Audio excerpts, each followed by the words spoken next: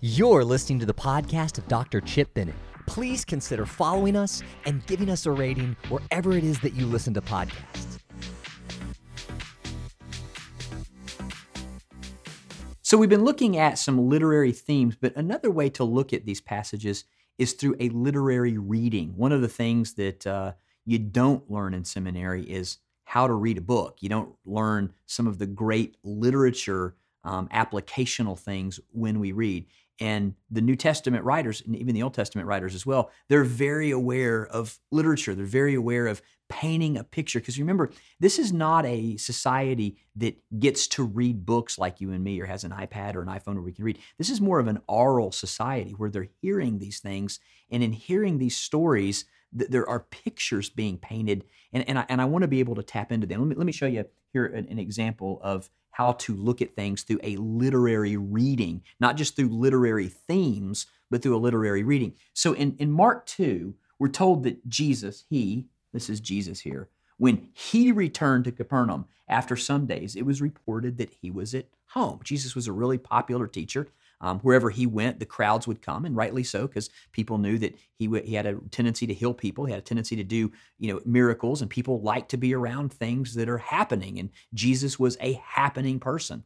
And so he's come home, and they realized that. It says, and many were gathered together, so that there was no more room. This is important here. No more room, not even at the door. So and again, these first century houses are not big. If you've ever been to Israel, you'll see. I mean, so it's not like, we think of like maybe a house on the water or something where it's got, multiple thousands of square feet. These are not houses that are that big. But there was a group of people there that had come around. They were in the house. There was no room at the door, and he was preaching the word to them. And they came bringing him a paralytic carried by 4 men. Now that's important, because the Greek word does not have a word. The Greek does not have a word for quadriplegic. It only has a word for paralytic. And this guy was obviously a paralytic because, quadriplegic, all limbs and arms, because not only did he stand in the latter part of this passage, but he also took up his bed, which the use of his arms. So I think this is a quadriplegic. He's laying on a sort of a flat area. He can't move. He looks like he's dead. And he's carried by 4 men. I want you to see the literary thing that's going on here. You have a man being carried by 4 people at each end. Looks very much like pallbearers carrying a dead man. The fact that he's 4 men, he could just say he was carried by some men. It doesn't have to be 4, but the reason that he's written 4 is because there's a picture that Mark is wanting to create in people who hear this story. So we have this man who is immobilized, who's being carried by 4 men to a house that they can't get in because Jesus is at home and everybody's there. And when they could not get near him because of the crowd, and I'll just make a note here, in Mark, whenever you read the word crowd, the crowd is always keeping people from Jesus. That's a Markan theme when you're reading Mark. Everybody's got different themes, but Mark's got this theme. The crowd's always keeping people from Jesus. So couldn't get near the crowd. And they removed, this actually is to dig. They dug through the roof above him. Now, can you imagine that scene?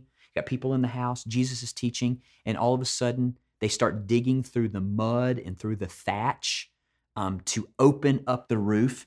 And it says, and when they had made an opening, they let down the bed on which the paralytic lay. I want you to imagine this scene. 4 people carrying this person who's immobilized, who looks like he's dead because he can't move. Can't get into the house.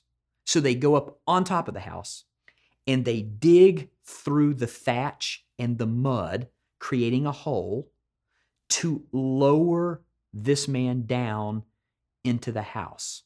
The literary thematic way to read this is Mark is basically recounting to us in a story way of what we would consider to be a funeral, where someone's being carried that's dead.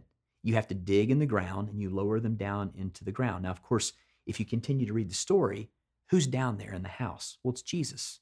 And what does Jesus say? He says, rise, which is beautiful. And then he says, take up your mat, take up your cot, with his hands. And what's the point here? The point here is that Mark is giving us a literary theme to teach us about resurrection.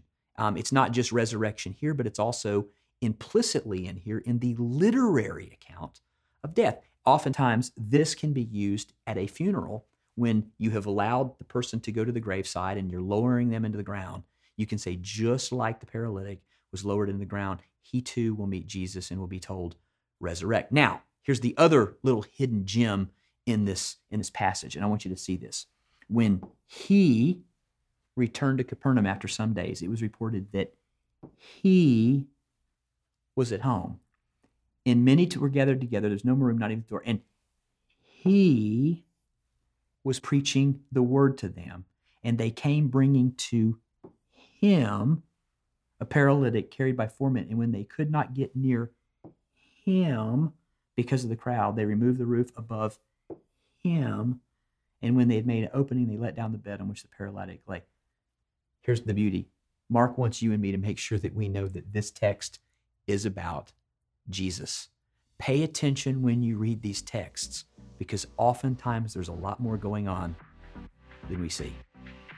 Thank you for listening. If you've enjoyed this podcast, please make sure that you follow us and give us a rating wherever it is that you listen to podcasts.